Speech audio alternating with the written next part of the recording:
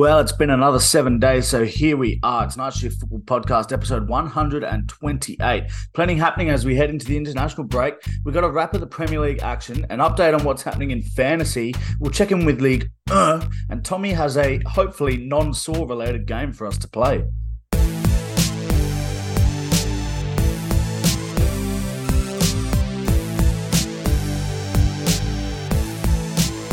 Let's go. Tommy is here with me once again. How you going, man? Sam, I'm good. It feels nice to be able to speak freely without being slapped down by copyright infringement. Yeah, you're on a bit of a ban, aren't you, on the socials? Yeah, just a touch. Totally undeserved, obviously. I'm going to appeal it. Yeah. I'm going to ask for a replay, I think. What's the heinous crime you've done? Apparently I shared intellectual property that belonged to Italy.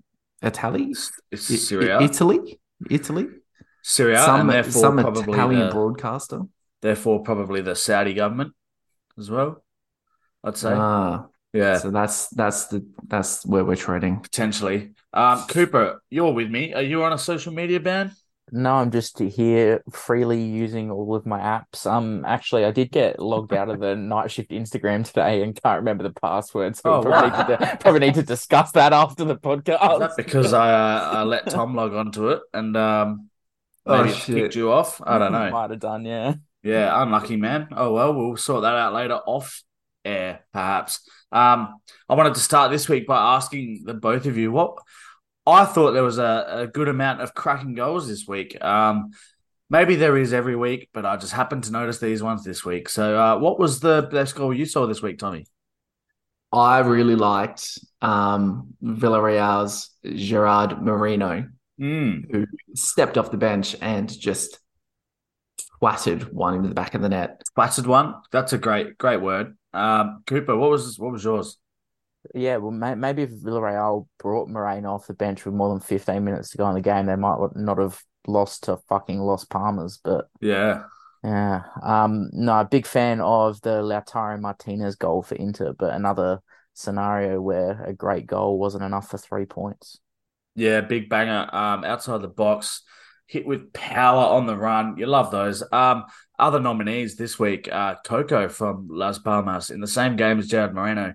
If you haven't seen that one, folks, go check that out. Knuckleball, free kick, wrong foot in the keeper as well.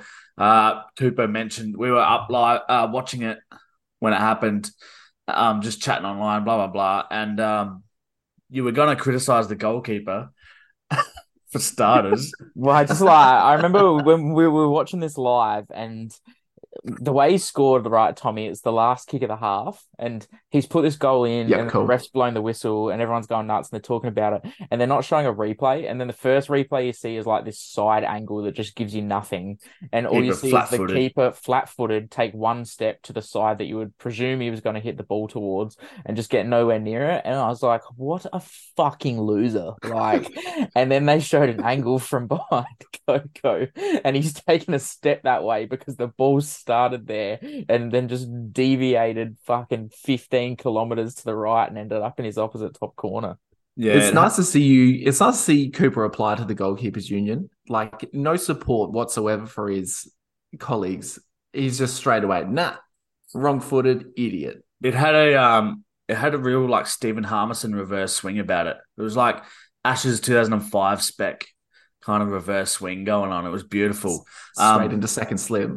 Yeah, another big one, Jack Harrison's goal for Everton, which we're probably not going to talk about Everton tonight, but good goal, spotted the keeper off and just well placed. And Nico Schlotterbeck from Dortmund, the centre-back, marauding forward and then absolutely, what do you call it, Tom? Twatting it.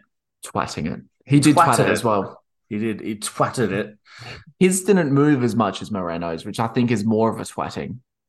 Yeah, it's stayed hit. You know, commentators love saying that. Stayed hit. It. Another one they love is the old, two keepers wouldn't have saved that. Yeah, they probably would.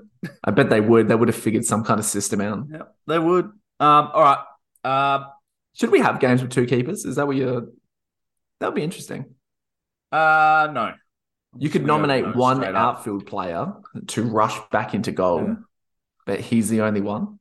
This is why he gets upped. This is why you're on a social media ban for just bullshit like this. It's just garbage like this. I'm too radical. It's radical. Picking Zambia as a smoky to win the Women's World Cup, like.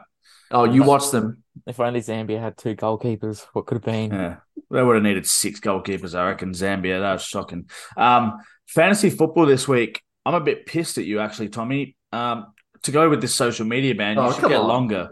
Well, you wanted to take charge of this team, and you're currently managing a team in 37th out of 44 teams. I think I checked. We had 4, maybe 5 players who didn't play on the weekend and got zeros. So that's killing us. We got a score of 28 this week. To be fair, there were a few scores a little lower than that. Glenn Clizard scored. Mintchock Max Cornet. That is... Okay, he's going for a Cornetto joke, I guess. Don't know what that is. That's shocking. That's shocking. He's tried. That's what makes it worse. One of the lower ones. I'm just scrolling through. There's another team name here we haven't shouted out yet that I think's really good. Carmen's team is Gangsters Allardyce. Oh, bang. I don't mind that. Love it. Yeah, that's homage to one of our intros in a previous live on this pod. Yeah, banger. But the best score this week was from one Adam Leach, the United fan, and his team Deflexia Untied. Oh, don't know. In this day and age, come on. It's because he's deaf. He was diagnosed deaf, the poor guy. That's why his team is. Last year it was Dyslexia Untied. This year it's Deflexia. Moment of silence for our poor friend's ear that you've now ridiculed. This entire pod would be silence for him, wouldn't it? You're in one ear, yes. Chicken Tikka Mo Salah still leads the way. He's cruising. Todd, if you're listening, Todd's Flogs. I don't know. You're probably too busy running and whatever, but you're 10th. Defending champ, 10th. Can't be happening. What are you, Napoli? Sort your shit out, mate. Get it going. All right. Let's jump into some Premier League football. Big week. Spurs climbing up to the top of the table after the early game Saturday night, a 1-0 win over Luton away with a red card. What do you think of the red card? Anyone have any thoughts on? We're all going to agree, aren't we? Come on. Yeah. I mean, thank God, finally someone has been done for play acting, for trying to con the referee. It doesn't matter that he's already been booked. It doesn't matter that it's not in the box. It's the fact that you have so disrespectfully treated the game and then you just throw yourself down and get a foul. No, I'm sick of it. We've all been sick of it. We've talked about it for ages. Yeah, it's a disgrace. It goes on too much. I saw there was one in the I can't remember what game I was watching on the weekend where the referee waved at the guy like 8 times to get up. It might have been in the Dortmund Union game. And the referee waved at him angrily to get up a bunch of times, but didn't book him. It's like, mate, you can just book him for this shit. Get it done. You have the power, bro. Do it. But yeah, Cooper, big win for Spurs, moving to the top. It was only Luton, but they were down to 10 men and they weren't playing at their best, but they're still grinding out results. Yeah, should have probably been 3 or 4 up inside 20 minutes, and regardless of the red card, probably would have only had themselves to blame if they didn't pick 3 points up here. Our mate Pigeon Pants helping with that, wasn't he? Our boy Richarlison had 2 golden opportunities in the first 3 or 4 minutes and couldn't take one. Found himself off the park at half time. Probably helped him out a little bit.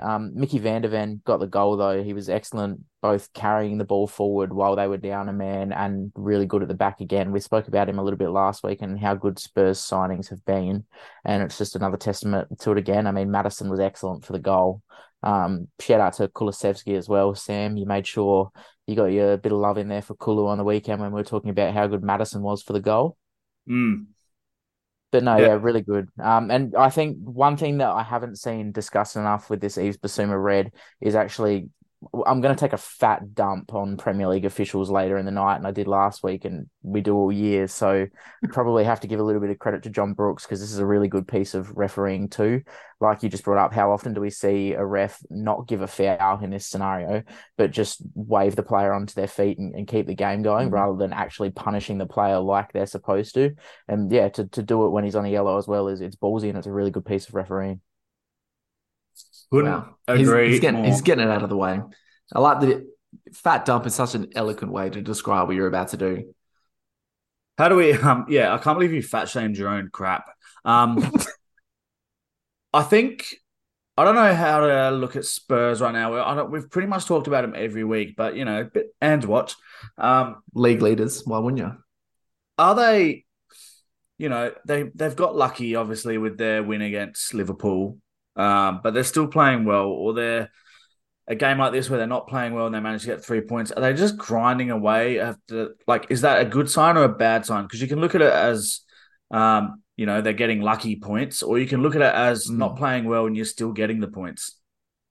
I look at it as like it's early in Andrew's career as a Spurs manager. So I think if you can instill this kind of mentality in order to grind out results, I think you're doing really well because you would assume, given the way Ange Postecoglou manages teams, that like the best is yet to come. Yeah, agree. It's sort of you get that championship. I'm not saying they win the Premier League by any stretch, but that what they call that champions mentality, where even when you're not at your best, you find a way to pick up 3 points, and that's how you do win trophies. But with Spurs, I think it's another one of these things we spoke about last week with the whole Postecoglou situation. Is we're just going to have to continue to wait and see. International break probably coming at a really good time for Tottenham. They've looked tired the last couple of weeks late in games. Probably going to come at a really good time for them to have a week off this week. And then they have 3 consecutive London derbies, so that's going to be quite a period for them. Those games can be a little bit more dangerous for Tottenham, as we've seen in the past. So we might find out a little bit more about Ange's boys in the next month or so. Yeah, 100% agree. Other results from Saturday night, some that we're just going to skim over a bit here. We don't have time to do every game every week, but Chelsea 4, Burnley 1. I think they went 1-0 down, didn't they? They went 1-0 down, but then just had enough firepower to get it done. Burnley are not too good, but good signs if you're a Chelsea fan being able to stick 4 in the net. Tommy, do you have something there? Burnley, I think, give more time. They've played a few tricky teams. You look through their fixtures and they've played, Sure. Chelsea, Man United, Spurs, Newcastle, heaps of them. Give them time. I reckon they'll come all right. They may be able to survive. But for Chelsea, your best player is Raheem Sterling on the field in this game. The only other time he's performed this season is against Luton. If like you're exceptional against the poorest teams in the league, are you really him? Like, is this really the guy that's going to carry you into European positions this season? They might be relying on him to be given what has transpired over the off season, but I don't believe they signed him to be expecting him to be able to carry a team. I'm not sure that's what he's there for. I do really like Sterling. I think he's a brilliant player. He's had a really good career. I think perhaps an underrated career. I can't remember if we talked about him recently on here, but we did recently because I gave him a big G up, and it was after the Luton performance, and I thought, okay, here we go. Sterling's going to announce himself, and we're going to see a Chelsea turnaround. It didn't happen, and it's only really recently revived because they're playing poor teams again. He's been left out of the England squad. This seems to be the guy they're centering all of their fortunes upon, and it doesn't I wouldn't back that into work. Yeah, perhaps. Good win though. They need the points at the moment, so they'll take him. Everton 3, Bournemouth 0. Another side who really needed the points. Jack Harrison with a nice goal, which we already mentioned. He saw the keeper off the line, outside the box, but kind of placed it nicely in off the underside of the bar. You love those. 2 keepers wouldn't have saved that one, well they would have. But 6 Zambian keepers would have. Fulham beat Sheffield 3-1. Most notable thing in this game, I guess, is the shocking leg break of Chris Basham. I just wanted to mention it only because, well, firstly, those injuries are just terrific and I hate seeing them. They make me sick when I look at them. But the poor bloke, he's 35. I don't know if you come back from an ankle injury like that to this level of football at that age or at any age, do No, you? Like it's no. pretty horrendous. You Yeah, see the still of it and you think, oh Jesus, like there's no way an ankle should look like that. no, it was rough. It kind of rolls back into what we were saying last week though about there's some just incidences in football that will result in injury. And like if we're trying to clear out any kind of potential injury from challenges, you're never going to be able to ward against this kind of thing occurring. Yeah. And so you shouldn't kill the game in order to try and stop players from getting injured because it can happen in this instance, like Basham, unfortunately. Yeah, sure. Man United beat Brentford 2-1 at Old Trafford with a lot of late drama. Cooper, Scoot McTominay coming off the bench with a double at the double, if you will. Yeah, Don't Scotty do it. McTominay at the double, with a Harry Maguire assist too for the winning goal, if you don't mind. Yeah, what the fuck? I don't know if this is good or bad for Man United. Like, I just part The of me band-aid, wonders, eh? part of me genuinely, and one of my friends, a good friend of mine, I went to school with, is a diehard Manchester United supporter, like they fucking all are, mind you. Yeah. They love the brand. But they do. It was the one Premier League show bag you could get at the Adelaide show when you're a kid, and so every second kid in this state is a Man United supporter. Oh, that is Yeah. not the reason. he You can buy he's all sorts of show bags. Get the Hubba Bubba show bag. he said to me on the weekend, "This is our worst start to a Premier League season ever, and I almost feel worse after this result." And I think it's probably the It's best good. way to describe it. It's good. It's good, isn't it? It's like one of those things. The Red Mankers hadn't lost to Brentford since I don't know the 1930s or some shit. And it generally felt like this was the great last record that was there to be broken until McTominay steps on and punishes a very leg weary Brentford who themselves may be in a little bit of strife. I wonder.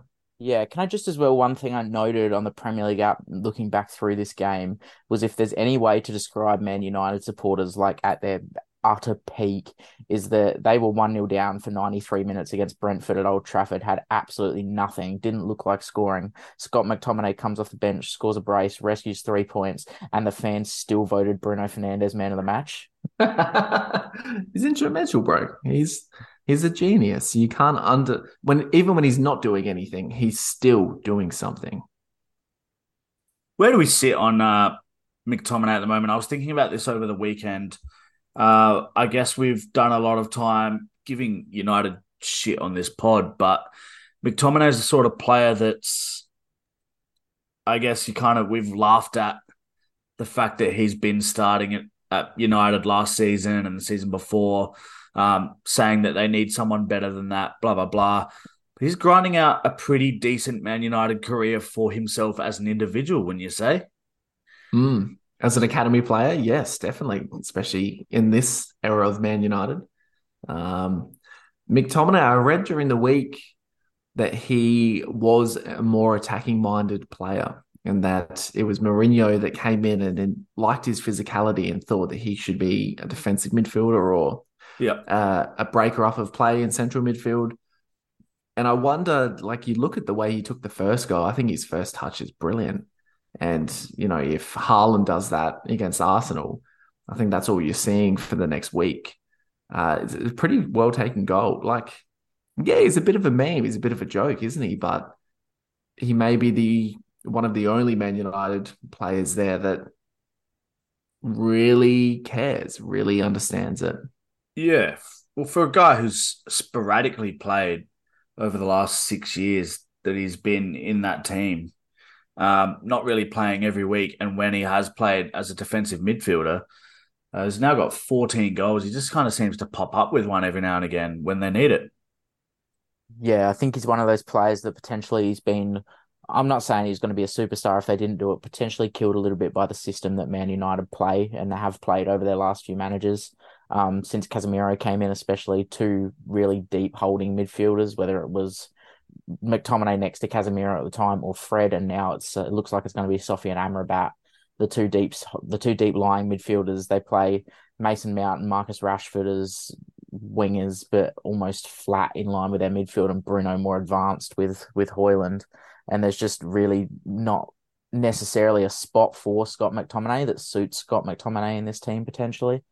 I read an article too saying that he plays further forward and is a bit more of a box to box and gets further forward for Scotland. And scores and goals a lot better too. for them. Yeah, well, yeah. I did have a look at a few of his stats. He has been finding the back of the net or having goal involvements for Scotland. Couldn't tell you how or why because I've never fucking watched a Scotland game in my life, but there's no need for that aggression. Maybe there's a. It's just to be honest, I'm not going to sit here and pretend I watch fucking Scotland play on international breaks. But that was very pointed. I feel like that was directed at someone sitting here. It was, wasn't it? We haven't even talked about Liverpool yet. Yeah, well, it's coming up. The next game though, we're going to spend a lot of time on is Crystal Palace 0, Nottingham Forest 0.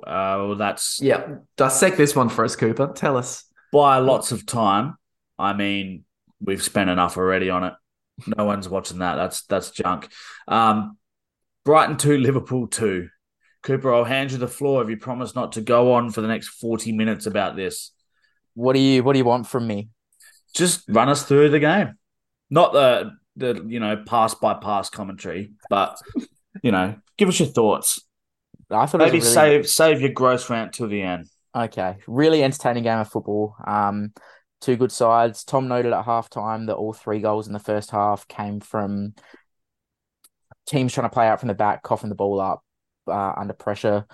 Not to be unexpected with these two teams, I guess. They're both pretty confident playing out from the back, but they're probably the 2 highest pressing teams in the Prem, and we saw that in full swing with all the fouls given away by midfielders, but also with the 3 goals in the first half. Liverpool had their moments, Brighton had their moments. João Pedro probably should have won it at the end and didn't. Good game of football. Yeah, it's funny that because we said it, I think, in the wake of when Villa smashed Brighton, and we were talking about the transition moments, and that's where you get at them. And it was ironic in a sense that was how the first goal eventuated. A poor Van Dijk pass. I'm still in the camp that McAllister should have read it a little bit better as well. He got robbed way too easily too. It was not great all round, and it's a well constructed goal in the end. The way that Adingra just picks Alisson off of his line is very good. But then Liverpool worked their way back into the game. I guess we'll talk about the second goal first because we're going to save Cooper's rant to the end. It's almost in the same fashion as the Van Dijk incident in that you get why they're doing it. That's how they want to play football. But if you're going to find a team that can press as efficiently as Liverpool, you're going to get caught undone. And the goalkeeper is still new for Brighton, and he may still be adjusting to this kind of formation and stuff. But his delivery of the ball is not adequate, and you give it to Dunk, who turns it over in midfield. They're trying to play it too quickly, and the counter attack of that second goal for Liverpool was bloody beautiful. Yeah, pretty well put. Just on the goalkeeper there with Brighton, I can't stand what De Zerbi is doing with Verbruggen and Steele. I really think in the Premier League you can't rotate goalkeepers. I think a lot of people thought that's what Arteta was gonna do with Raya and Ramsdale, but he's just gone flat out with Raya, and I think it's the right decision. Why can't they rotate? Well, I just think you have to pick one, because when you play a consistent back 4, that back 4 also gets used to playing with a certain goalkeeper. And regardless of, even if they're both great ball playing goalkeepers, which they well could be, they're going to do things differently to each other. It's natural. It's how it's going to happen. But what if you play an inconsistent back 4? Because obviously Brian now having to grapple with 3 games a week. What if you're playing still with a certain defensive structure and that's what they're training for? Would that work? Because I feel like that would work still. I think the only way you can rotate, I think the way you rotate a goalkeeper is in competitions. If Steele's is number 1, then Verbruggen can play in Europe and he can play in the Cup. But you're trying to play a consistent back 4 and a consistent goalkeeper in the Premier League. Like Yeah, Steele no, I agree with that. started midweek in Europe. Verbruggen starts in the Prem. Steele's got 4 Premier League starts. Verbruggen's got 2 or 3 now. You know, they're going almost a 50-50 split between these two, and I just don't think it works. What else doesn't work for you, Cooper, in terms of refereeing in this game? Just The I whole just thing. God, I just He's I speechless. He's seething. the I can see bile spitting out of we've his mouth. I don't know how to start this because it's going to be obvious to the people that do listen that we've discussed this already. And we disagreed with it massively. The point that I agree with that you make about this is obviously talking about the Pascal Gross challenge on Dominic Szoboszlai for the penalty, Liverpool's the goal that puts him in front before half time. The point I agree with you on, Sam, is you asked, do I want to see Pascal Gross being sent off for this? The answer is no. But if we're going to send players off for this, if this happens again in the season, I believe that if the right decision is made, a referee will give a red card because to the law of the game, that's how it should be, and that's how they're trying to officiate. And if that's what we're going to do, then we just need to be consistent, and they all need to be reds, or they all don't be. And if I had it my way, and I'm the same as you, it wouldn't be a red card, but it just in this scenario with the way we're playing this game, it just has to be. Tommy, how are you feeling? You are not as I pro-red on this. No, I don't agree as such because there was a lot of citing of like the IFAB rules. And it's like if you don't make a genuine attempt at the ball, it's a red card. But I think what people are failing to recognize is like this is like an interpretation rule. And so like it says it right here, the following must be considered. Distance between the offense and the goal. Okay, tick. General direction of the play. This is what the co-coms brought up. I didn't necessarily agree with it. Just because he's running across goal doesn't mean that he's not creating a goal-scoring opportunity. Likelihood of keeping or gaining control of the ball, tick. But I think the big one is location and number of defenders. And, in so much the goalkeeper too. I don't think that he is denied a goal-scoring opportunity in the sense that he is going to score a goal. And that is like literally what the word said, goal scoring opportunity. It's not about whether or not a player has the opportunity to shoot a goal. It's whether or not he has the opportunity to score a goal. And I don't think that that's a necessary red card for that. Can I riddle you something on this, Tommy? Can I ask you a question here? Please. You are the resident night shift football lover of XG and expected goals. Can you tell me what an expected goal is? It's like the statistical algorithm of whether a guy's chance is likely to go in based on the previous record of chances that they've accumulated. Okay, wonderful. So do you think that Dominic Szoboszlai's 0.97 expected goal on this opportunity, if not fouled by Pascal Gross, does not constitute a clear goal scoring opportunity? You wouldn't say to me that 0.97 out of 1 expected goals in this scenario means that he's not expected to score the goal? I think you could argue it that there hasn't been too many other comparable goal scoring opportunities that deem this as, I think it's high because it spikes for the fact that this doesn't really happen that often. Like it is such a blatant penalty, the way that he pulls his shirt down. But given, where the goalkeeper is and the covering defender and the direction that he's going in, I've not seen really an incident like that in a very long time. So I think that's where the XG comes from. I think the problem I have with the point that you make is I think you're overstating what a goal scoring opportunity is. Yeah. I think in your mind you're going, okay, there's an opportunity, a tap in, basically. There's a chance here that Dominic Szoboszlai doesn't score if he's not pulled down and he gets to this ball. But to the law of the game and to the fact of the matter, that's irrelevant because all that matters is that he's going to have a chance to score a goal. Right? That's what a goal scoring opportunity is to the law of the game, is if Dominic Szoboszlai is going to have a chance to score a goal and he's denied that opportunity by a player that's not making a play at the ball, then in that case it's a red card. And to me, that's what occurs in this scenario. It's trumped by the location and number of defenders, I think. I'm happy to go for what's every foul outside the box is if you're on the edge of the box and a midfielder drops back and fouls you, it stops you from shooting. That was an opportunity. That was a chance for you to score as well. Like, you're not going to give a red card for that, are you? No, but I think you know as well that it's not a correct comparison here. Don't I? I mean, the law is a denial of a goal or an obvious goal scoring opportunity. So, I mean, within that, if you want to talk technicality, yeah, you could probably say it is. Because look at the goals that we've mentioned at the top of the pod: Moreno, Schlotterbeck, Harrison. I mean, if someone was in a position to drag them down, would they be deemed to be a red card offence too? Well, you also know that's I think we're just going to have to agree to disagree on this. No, I refuse. The other day in group chat. Well, because I genuinely believe that if you don't think that this is a clear as day goal scoring opportunity, then you've got fucking rocks for brains. I just don't. I'm just not that upset that it's not a red card. Like, I don't think it's a howler. Like, you're putting it in a pile with a bunch of other shit decisions from the weekend. I don't think it's that big a howler. He gave the penalty, probably could have copped a yellow for it. Sure, I would have been fine with that. If he copped a red for it, I probably would have been fine with it too. But he didn't, and I don't think it's the end of the world that he didn't get a red card for that. I don't like.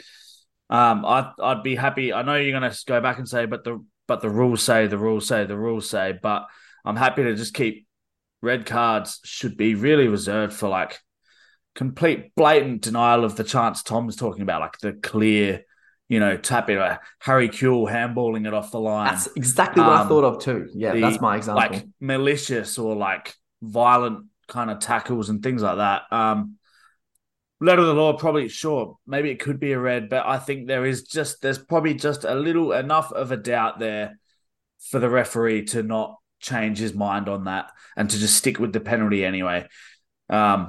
Which may have been even for the challenge on Diaz. We're not entirely sure. They've also complicated it slightly more with the double jeopardy kind of thing as well, where they've just given the referees another stupid thing they have to try and interpret as well. So, shitty position. Yeah. Got the penalty, got the goal. At the end of the day, I think in this game, neither side probably played well enough to get 3 points, but both had good. See, I disagree. This is the thing we haven't talked about. I thought this was a really good game. I thought when you compare it to I'm saying Arsenal City, for example. I'm saying they didn't play well enough to beat the other side. Like that, a draw was fair. I think a draw was fair. I thought. I'm not saying they played badly. I thought Liverpool were the better team, to be honest with you. No, hard disagree. Just to go back just one step to answer Sammy's take here. The reason I feel like this is a howler is because if we're going to come out after games like we have again and announce that this is an error and discuss that this is an error, it's the law of the game. Did they call this an error? Yeah, they've gone back and called this an error. They've gone back and called this an error and the Mateo Kovacic challenge an error. And it's less talked about in an Arsenal standpoint here because Arsenal won that game. But if they hadn't, they should. We'll get to that, obviously. Sorry, but my God, are we going to ban another referee from taking charge of Liverpool games? With Szoboszlai here, it's this is the 43rd minute of a game. Liverpool go 2-1 up, and we come out after and say it's an error. Liverpool have then gone on and dropped points in a game where they should have played an entire second half against 10 men. To me, that's a howler. You can have it, but I'm not giving it to you. I'm not like. There are so many decisions that go wrong that are gotten wrong in a game, and I feel like this is just another one. It's real borderline. It's so borderline that it can't possibly be a howler. We'll move on because we're never going to agree on this. Cooper's going to cry if we keep going. So he already wants last week's game to be replayed. So how are you going with your petition on change.org? Oh yeah, don't worry about going back and listening to the podcast last week where I called people that thought the game should be a replay ridiculous idiots. But we'll just forget about that. I'll just put words in your mouth. It's fine. West Ham 2, Newcastle 2. Tommy, you had a little bit of an eye on this one? Yeah, I like that Cooper has somehow manifested Trippier into an assist king. I've roasted him on the podcast, traded him out of my fantasy team, and turned him into the fucking beast that he was last season. You've inspired another Barclays footballer to pull their thumb out. Nuts! That assist for the Isak goal is just perfect. Absolutely brilliant. That's a wonderful goal too. The Tonali ball to Trippier is a peach. The Trippier ball to Isak is a peach, and he just couldn't miss. Yeah, it's fantastic. But there's a couple of incidences in this game. I think one is to the letter of the law. It's the first Newcastle goal that pisses me off. And it's the fact that it's a set piece where Isak is not come on side whatsoever during any phase of play. And yet he's awarded the goal because it's deflected off of a West Ham defender trying to head a ball out of a contested box from a set piece. That's the kind of thing that I feel was the absolute antithesis to the offside rule. You can have someone goal hanging and score the goal. Completely fine with it. Interesting. I was going to throw a question to Tom, a take that I saw on Twitter. I'm with Sam. I'm a no. I think this is just one of those scenarios where gambling. It's unfortunate and you have to cop it. It's not gambling. He's in it. He's the whole gambling. Reason. It's the whole reason for the offside rule is that you stop guys standing on the 6-yard box and hoping that the ball falls to them in an unfortunate incident. It's not like he's standing in the 6-yard box while the ball's at the other end. He wasn't onside from the initial free kick. He didn't come onside once during the phase of play. I just cannot see how that can be a legitimate goal. Yes, his teammate didn't pass it to him. This is a question that I saw on Twitter being asked. I'm a no to this, and I think you're going to be a yes to this, Tom. But would you be going to be a no to this on Saturday? Would you be? I've already voted, but anyway, would you be for a rule change that saw if a set piece is taken and an attacker starts in an offside position and doesn't return to an onside position at any point, they remain offside no matter who the ball deflects off. Love it. Yeah, love it. That's perfect. And especially from a set piece opportunity, I think that's what the rule should be. Yeah. Jesus Christ. I'm personally on a no because I think we're falling into one of those scenarios again where we're going to end up with more howlers that we continue to discuss because we're just making refs' lives even harder. Well, not if you bring in automated sideline refereeing. All the weeks we've gone on talking about like we don't want to see goals disallowed because the guy's toenail might be offside. And it wasn't a toenail, though. I know, but we want to disallow completely legitimate goals now just because the guy gambled and took a risk on being ahead of the play and it fell to him. I don't think it's a risk. I think he's cheating because the whole idea of a defensive line. How is he cheating? Because the defensive line has done their job. Just because it's ricocheted off of a West Ham head doesn't mean this guy should be able to profit from that. If it's a direct pass, sure. It's football. No, but that's the kind of thing that the offside rule was brought in to like disallow, not toenails. The offside rule is there so that people can't just be hanging out in the other half, which is leading out like Tony Lockett as a full forward. I think that's what he's basically doing. He's a couple of meters away from the ball. Yeah, but he's in an offside position. I think I don't agree. What's the point of keeping a defensive line then? I reckon if Adelaide United score a goal like that this year, you would be fucking livid if that was offside. Oh, I'm going to take it every day of the week, but that's because we don't have VAR. I think I understand where Tom's coming from in a sense of that the offside rule exists to stop players from gaining an advantage by being in an offside position, and he feels like Isak has gained an advantage by being in an offside position here. But like I said, I think this is one of those one of these incidents that just it doesn't happen enough to warrant worrying about it, and you just have to cop it on the chin when it does. Well, it goes deflection. Should we and also disallow our own goals because they've come off the defender and not the attacker? I mean, these are different things, right? I thought you were making a joke. I'm not making a joke. That's a completely different scenario because how can the defender be offside? No, we're not talking about offside, are we? But you're talking about it being so unfair to the defenders. Is it unfair if the ball hits you like Nathan Ake when you're just trying to block a shot and it goes in? That's what's happened here. The ball's deflected and it's fell to a player and he scored. But it hasn't gone in the back of the net. The whole idea is that the guy's offside and received the ball. What do you mean it hasn't gone in the net? Hasn't directly gone off the defender into the net. Nah. Like, that's just bad luck. You have to suck that up. They're both bad luck. How is one... He's in an offside position. Yeah? He hasn't played at the ball, essentially. He played at the ball when he kicked it in the net. He's in a... Well, that's what Isak did, but I'm talking about the defender. Yeah. He's in a crowded box with 3 guys climbing all over him, and the ball's just ricocheted off of him to a guy that's goal hanging, and he scored a goal. Like, that shouldn't be a goal. Goal hanging. How far ahead do you reckon he was? It doesn't matter how he was enough ahead that he has gained an advantage by being in that position. You know, like set pieces when you're watching a team set up for an attacking set piece and the striker starts offside and right before the free kick's taken, they dart back into the line and dart back out to try and gain an opportunity so the defender can't get a handle on him or anything. Isak set up like he was going to do that and then just didn't. It was one of the more bizarre things I've seen. He just stood offside and just stayed offside.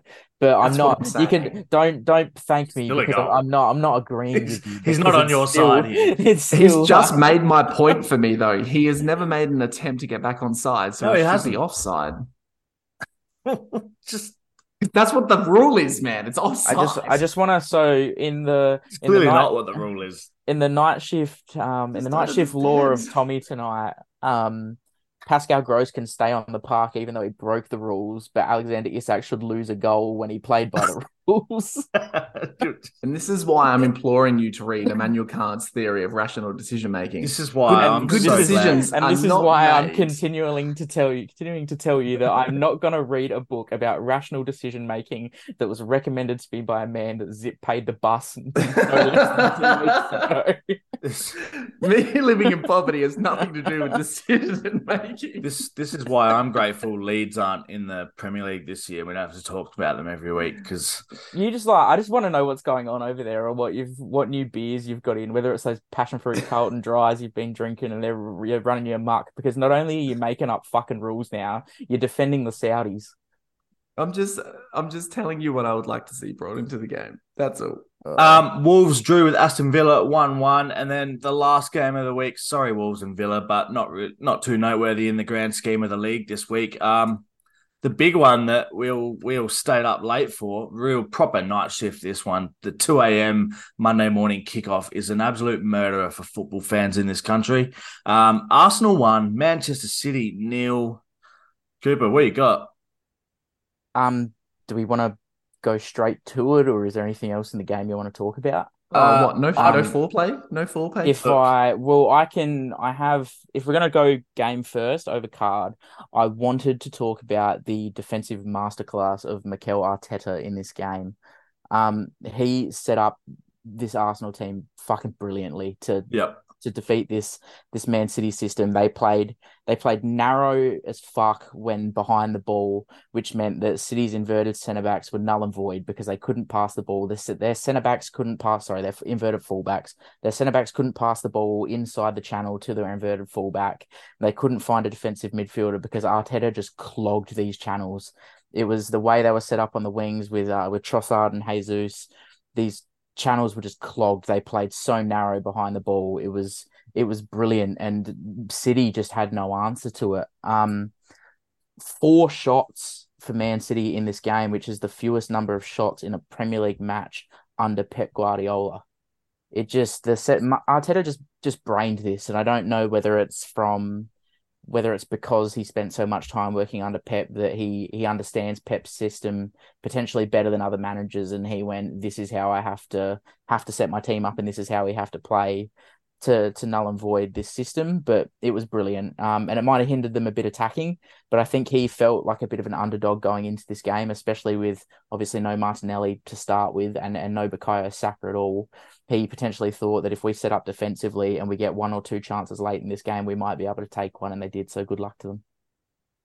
How big a role do you think Jorginho played in that? Because I know you said it was pretty gross that he was starting this. I didn't appreciate that because I think he's a pretty good role player. My major issue with Jorginho is that he nearly destroyed this system early with a stupid tackle, putting himself in a situation where he was not able to make a challenge for the rest of this game. And I saw a heap of discussion prior to this game saying that if Arsenal, in 2.5 hours' time, if Arsenal have won this game, we're going to be talking about Declan Rice. And people were talking about Declan Rice after this game. He was everything that Arsenal signed him to be in this game. He was absolutely excellent. He was the best player on the pitch by a country mile in this system. Absolutely. That Arsenal back four at the moment, just Ben White, I'm not sure how much right back he played at Brighton and Leeds, maybe a little bit. But he's not really at all. Yeah, I think he did a couple of times at Brighton, I reckon, but I Yeah, know not at not a lead. Leeds. Sorry. Yeah, He definitely straightened the centre back, and then came to Arsenal as a centre back, and he's become a makeshift right back, and he just looks so solid back there, doing an excellent job. And then Saliba, who Arsenal fans were filthy at the amount of times he got loaned out, but him and Gabriel in there next to each other is just they're just rock solid at the moment. I just yeah. on Ben White at right back, he's been excellent there, and he had a good game in this situation too. City aren't a direct team. They don't necessarily, their wingers don't necessarily attack fullbacks. They get the ball in wide pockets. If there's nothing on, they'll play back through the channel. Usually it's that inverted fullback that obviously wasn't totally there during this game. So it was more like they were playing back and around the back, and their centre backs just had it but couldn't do anything with it. And eventually they turned the ball over trying to force it.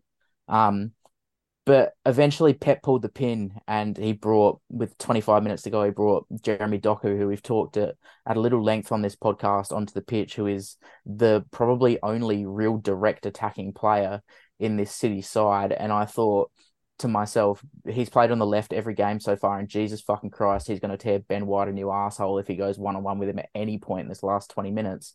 And Pep put him wide on the right on Alexander Zinchenko, and it played right into Arsenal's hands. They let Zinchenko hold him up for the first 10 minutes and then made the change and brought Tomiyasu on and let Tomiyasu finish the job. But I just thought it was very strange that they didn't roll the dice at Doku running at Ben White. I don't. I think you're being a bit harsh there as well. And you're just assuming Doku would have destroyed Ben White. I don't know about that. Oh, I agree. That's why I had him to get a yellow card in my multi. Whether I thought Doku was going to tear him an arsehole. Whether he destroys Ben White or not, I just think there is a higher opportunity that Doku's going to come into this game and have better success against Ben White, who's not the complete right back. He's not the fastest guy on the pitch. And Doku, White's played 70 minutes by this point. A fresh Doku. Ben White's pretty quick.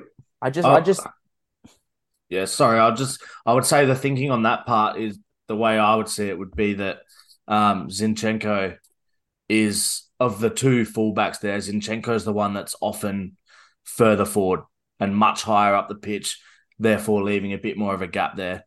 So 7 minutes later, Arteta responded and brought Tomiyasu on for Zinchenko, who's a little bit more defensive. Do you think maybe then you pull the pin and you go, all right, let's flip the wings and let's give Doku a crack at Ben White? I don't know. I'd fancy Doku taking on Tomiyasu on his wrong side as well, though. So I don't know. I don't know if we want to sit here and play the game of questioning Pep Guardiola's tactics. Like, I don't know if that's the route to go down, but I know Tommy had a little quiz for us after this. Is just one question really fast, but great statistic that Mikel Arteta joined a short list of Premier League managers who have now beaten every single Premier League club they've faced in the league during their time. Arsene Wenger, Sir Alex Ferguson, Jose Mourinho, Brendan Rodgers, Gordon Strachan, Jurgen Klopp, Antonio Conte, and Mikel Arteta. Notable omission from that list, Pep Guardiola. Do either of you know which Premier League team he has failed to beat so far in his time as Man City manager? This is a way better quiz than I have prepared. And as soon as you started talking, I thought, I've got an idea. Do you want to go first, Sammy? Yeah, give me a moment. Are you Googling it? I reckon. No, I'm not googling it. Why would I Google Thomas Frank of Brentford? I'm looking at the table of Premier League teams here. No, he is he's only faced this club twice in his time in the Premier League, and they are not currently a Premier League side. Roger Dodger. Yeah. Anyone got anything for me, or you want an answer? Nah, go for it. It's Middlesbrough. Oh, I was thinking West Brom, but Middlesbrough's good. Who was in charge of Middlesbrough at the time? A 1-1 draw and a 2-2 draw with Middlesbrough. Right. There you go. They don't deserve that. You want to deviate to Champo Chat quick. They are coming back hard, Middlesbrough. Nah, we're not deviating to Champo Chat. We're not doing that. You want this, but we're not doing it. It's too bad. Tommy, do you have anything on Arsenal City, or do you want to move on? We should quickly... I thought I was the only one they considered, the hype game of the year. It's top first, second from last season, that it fell a little bit flat. This often happens though, doesn't it?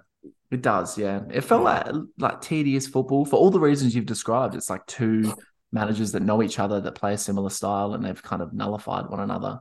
like Yeah. two risk-adverse game plans come It's the together. And best way for Arsenal yeah. to go about it, though, isn't it? To get a result against Man City. We've seen them blown Oh, away a bunch of times. bro, for sure. I was Cooper's age the last time Arsenal beat Man City in the league. And like that psychological boost is massive for them to be able to contain City and beat them in a game. Yeah.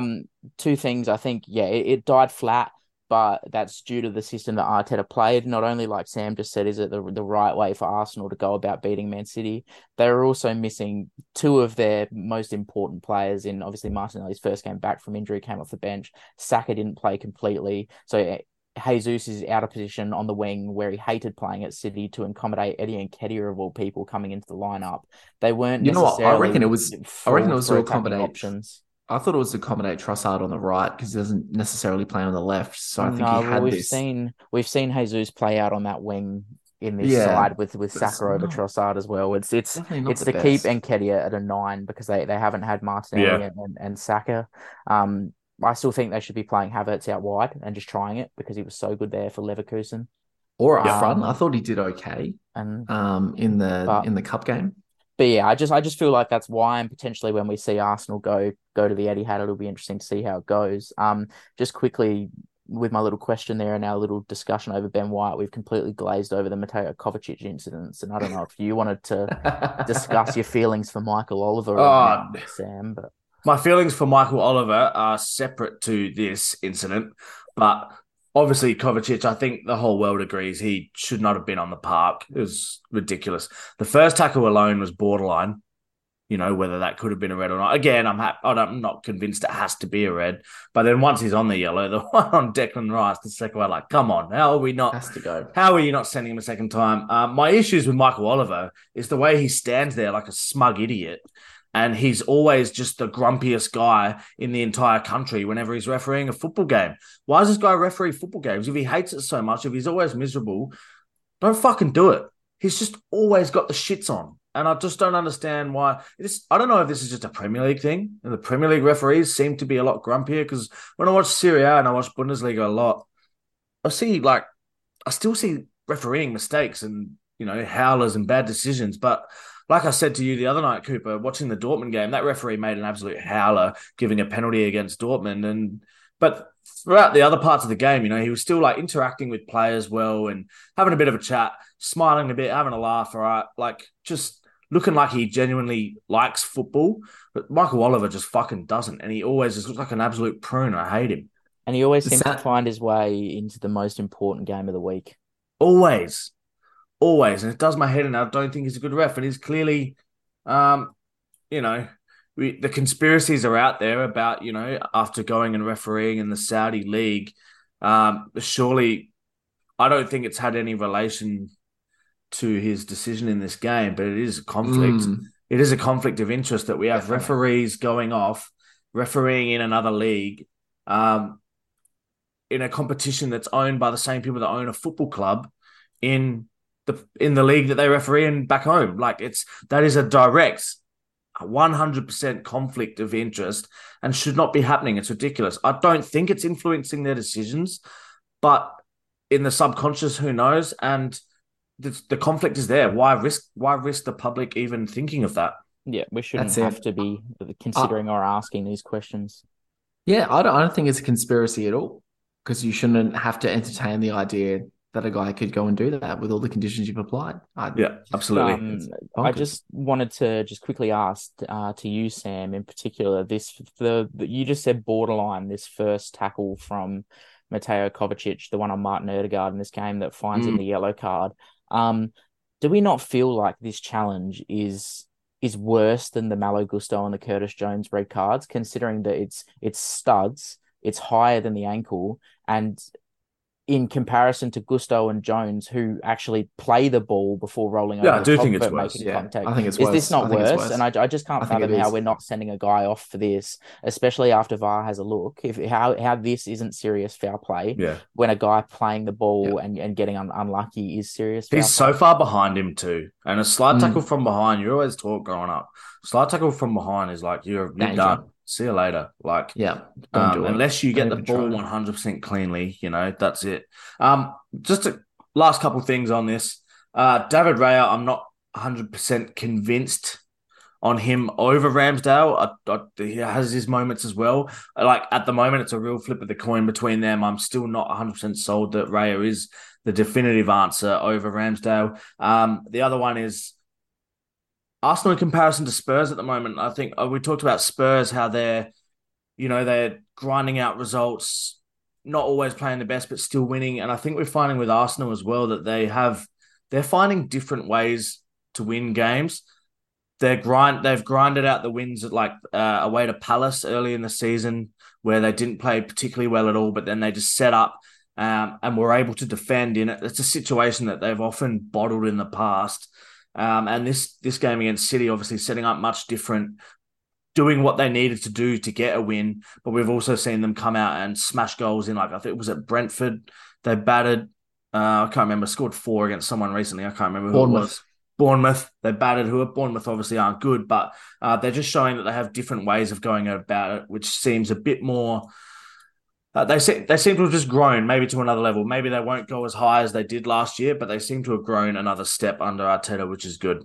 Yeah, I think Arsenal, even in comparison to Spurs, just the top 4 in general, it's 8 games in, 3 points between first and fourth, and you got 4 teams playing very nice football, all in different fashions as well. You can even include Villa in that. You got a top 5 playing very good football, and they're all doing it in very different ways. It's a really good watch. Yeah, we need to keep it moving. We've gone on quite long at the moment. Tommy, do you have something for us? In terms of what, Sam? What are you trying to insinuate? You said you had a little quiz thing, a game for us to do. So I was really hoping that we'd talk about Serie A first. Oh, you want us to talk about Serie A? I wasn't going to talk about Serie A, but I can. Just the Milan game in particular, because it's a nice segue into it. Well, while we're there, Atalanta v Lazio was an absolute banger, if anyone saw that. An absolute banger of a game. Atalanta 2-0 down early, crawled their way back. Lazio with a late winner. Inter 2-0 up at home to Bologna, and then blew it. Ended in a draw 2-2, which then later saw Milan's victory put them 2 points ahead of Inter on the table. After getting battered by Inter a few weeks ago, they're now top of the table by 2 points in this team that I said couldn't do it. And it was a gritty 1-0 win away to Genoa where Olivier Giroud ended up in goals, Tommy. How good. Do you not just love to see an outfield player end up in goals? I mean, really, so the circumstance that brought it about was not great. We had a quick discussion about this. I don't think it's a red card on Maignan. I'm not sure if anyone's seen it, but he's jumping to head the ball away, collect the ball. And he does. And so he wins it.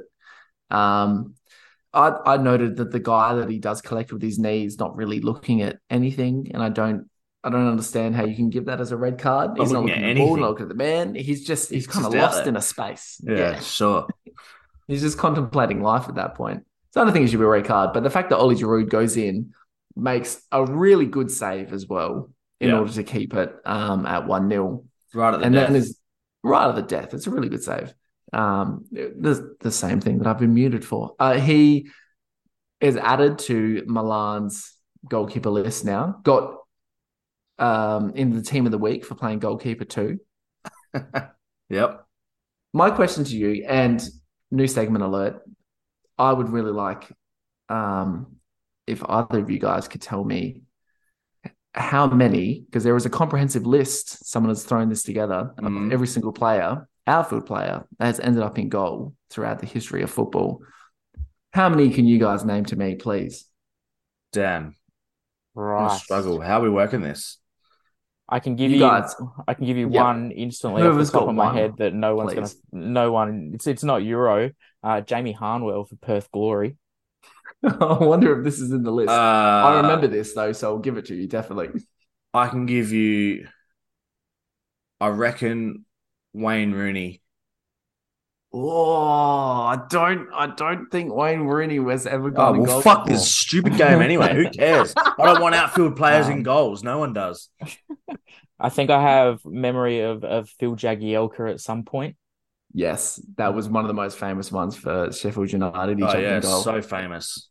Ended up keeping. Hey, look, it's Barclays heritage. This so famous. Paddy Kenny was injured and sent off on 4 occasions, leaving Jagiel to take his place in goal on all of those games. In one of the games, he produced a fingertip save to deny Arsenal's Robin van Persie from scoring, which is probably why you've buried this memory. And that John Terry. At some John point, Terry, bang, yes. Either I'm on the board. 2020 or 2019, there was a Team of the Week goalkeeper card on FIFA given to Kyle Walker. Yep, true. He did go in goals. For Manchester City in a Champions League match against Atalanta, Edison was substituted at halftime due to an injury. In replacement, Claudio Bravo was sent off in the 81st minute. Walker was brought on as a substitute and played in goal for the remaining 9 minutes, keeping a clean sheet. Have you got any more, Sammy? Are you going to get trounced here by Cooper? I got nothing. No, I got nothing. I think there's been a few like in recent Premier League history. I remember it being discussed that there was like a 5-year period where it happened like 6 or 7 times in the Premier League. It's happened a lot recently. Like guys such as A-League alumni Cole Jenkinson is in the list. Harry Kane has played in goal for Tottenham previously. Was it Lewis Dunk that went in goal for Brighton? Yeah, Lewis Dunk did go in goal for Brighton. Yes, that was very recent. 2020, I think it was. Look at this nerd. Just going to keep naming players that went in goals. Sick. I can name actual goalkeepers that go in goals. Yeah. I think Jamie Harnwell, the pick of the bunch for me. That's brilliant. I'm going to have to check that. We'll come back next week because it's not in this comprehensive list. So I might add it. Wayne Rooney not in that list. Nah, no whatsoever. Henri Lansbury is. Certain I saw him goalkeep. Jamie Harnwell was in this list. Yeah, 2009. There you go. He went in goals against Gold Coast United. All right, good stuff. Have you got any more for us, or are you still going, Cooper, or what? I'm done. That's all I've got. Lovely. Last thing I wanted to finish with. If you're done, Tom, you done? I had a couple of things. Let's just throw it out. We'll just throw it out quick. In the Champo this week, how do we feel about this? Birmingham City, currently 6th. They've beaten Leeds for whatever that's worth. Just wanted to mention Leeds. Announced the sacking of their manager, John Eustace, for, drumroll, Wayne Rooney. Who didn't play in goal. He might have. Yeah, apparently. According to Tom's comprehensive list. Would you sack a manager that has got your side into 6th to bring in Wayne Rooney, whose greatest achievement is getting Derby County relegated? No. I think we're comprehensively no on that. In what world is this acceptable? You can just take a successful manager out and think, okay, here we go. Wayne Rooney's available. Let's go get him. He can't even play in goal, and you think he's going to get a team promoted to the Premier League? Fat chance. Rough. Fat chance. That's the word for it. Eden Hazard announced his retirement this week. Does that mean we can now appreciate him kicking the Swansea ball boy? Yes, we can appreciate it. Give the ball back. Do your fucking job and give the ball back. I love that. He kicked the ball as well. Like, come on, get up. Get up. Wholeheartedly. Paul Pogba, potentially banned for 4 years, Sam. Yes. For drug doping. Yes. Can one be banned from the game when he's barely played for the last 3 years? Well, yes, fuck him. He's gone back to Juve and been not horrible, but now he's done. He's in strife. Career over, I'd say that one. Who went down easier, Tommy? The Swansea ball boy or that goalkeeper that you sent the video of getting stretched off the park in the game last week? I definitely think the goalkeeper who was not hit by the firework whatsoever. It was in France. I was going to mention Ligue 1, but it was in France. The firework thrown on the pitch, and it goes off behind him, and he goes down. And the video just says that he was shocked. And he had to be stretchered off. Like, why does he need to be stretchered off the field? He needs to take a good look in the mirror because Thomas Glover got hit by a bucket, had 4 stitches, and was ready to play 15 minutes after. Yeah. So I think he needs to grow the fuck up. Grow up. Last thing I have for tonight, guys. Ligue 1. Tommy, I've been waiting. You've been in suspense over this, but Lyon. Suspended over this. I'm sure we've mentioned maybe a couple of times how horrible they've been going. They're currently on 3 points in the league this year, sitting in 17th out of 18. On the weekend, they were equal bottom with Clermont Foot who have played one less Shame. game. And if Clermont Foot win their game in hand, Lyon will be bottom. They played against Lorient, who are a position above them, found themselves 3-1 up, still bottled it. Lacazette scored a double. They bottled it, drew 3-3. We've seen them in recent weeks. They've had the ultras kind of abusing them and screaming at them. It's a bit worrying because we've seen what's happened with like Marseille ultras and stuff in the past. And we talked extensively on this pod last season and the season before about the French fan problems. But Tommy, I thought you'd get some joy out of this. This is a big club, Lyon. This is where Benzema. They won like 9 leagues in a row. They're currently managed by one Fabio Grosso. No. Yeah. No. Oh, they fucking deserve everything they get. Do they? He's gonna send them down. Oh shit. Yeah. No wonder he wasn't even a good footballer. How could he be a good manager? He was a good footballer. He's a World Cup winner. Come on. By what circumstances is he a World Cup winner? World Cup winner, and he played left wing back for Inter for years and was good. Oh, who gives a fuck? He's a cheat. I hope they go down. I hope he gets. Well, it's a miracle he's still in a job, to be honest, I'd say at the moment. I saw a tweet about just looked at Liga and Lyon, what the fuck, on the weekend. And the top comment was, wait until you have a look at Ajax. Can't lie to you, don't often look at the Eredivisie, but flipped up live score on my phone. Ajax sit in the relegation zone, 6 games, 5 points, and a -4 goal difference. And what, are they managed by Materazzi? Like, what does this got to do with Grosso? What did Materazzi do wrong? He got Zidane sent off. He got headbutted. I would have thought maybe they were managed by Lucas Neal, who slid in a box when he didn't need to, but. So we're on Isak. Isak goal should be disallowed because he cheated. Yeah. Materazzi cheated by getting headbutted. Yeah, he did. Yeah, all right. Lucas Neal slid in like a maniac on Grosso, so now Lyon should get relegated. 15. Well, you can 17. You can 17 years later, Lyon should be relegated. You can slide wherever you want if you're not going to touch the football. Slide wherever you like. It's like when I accidentally change player on FIFA when I'm trying to tackle and it goes to the guy in the circle. I'm not sure if you're aware that you just said you can slide wherever you want if you're not going to touch the football, and that's exactly what he didn't do. So he didn't touch the footballer. He ran into him. He said the footballer, Cooper. He just, It's getting late. We're all a bit done, I think. We'll wrap it here, I reckon. Good spot. I was going to finish off mentioning Monaco going, all right, they're on top of the league, but who cares? It's France. No one really watches Liga anyway. We'll just wait for highlights. And we hope to see PSG lose. And now Tommy hopes to see Lyon lose because he hates Fabio Grosso. Fair. All right, we'll wrap it there. Thanks, guys. Keep getting around us on the socials. Share it. Tell your friends. We'll see you. Well, we're going to come back next week. Next week, we'll probably do a red edition mainly. Focus on the upcoming A-League season for Adelaide United, and I reckon we're in for a grim one. So check that out. See you later. Well, that's exciting. See you 5 a.m. for the Socceroos England game, guys. Done.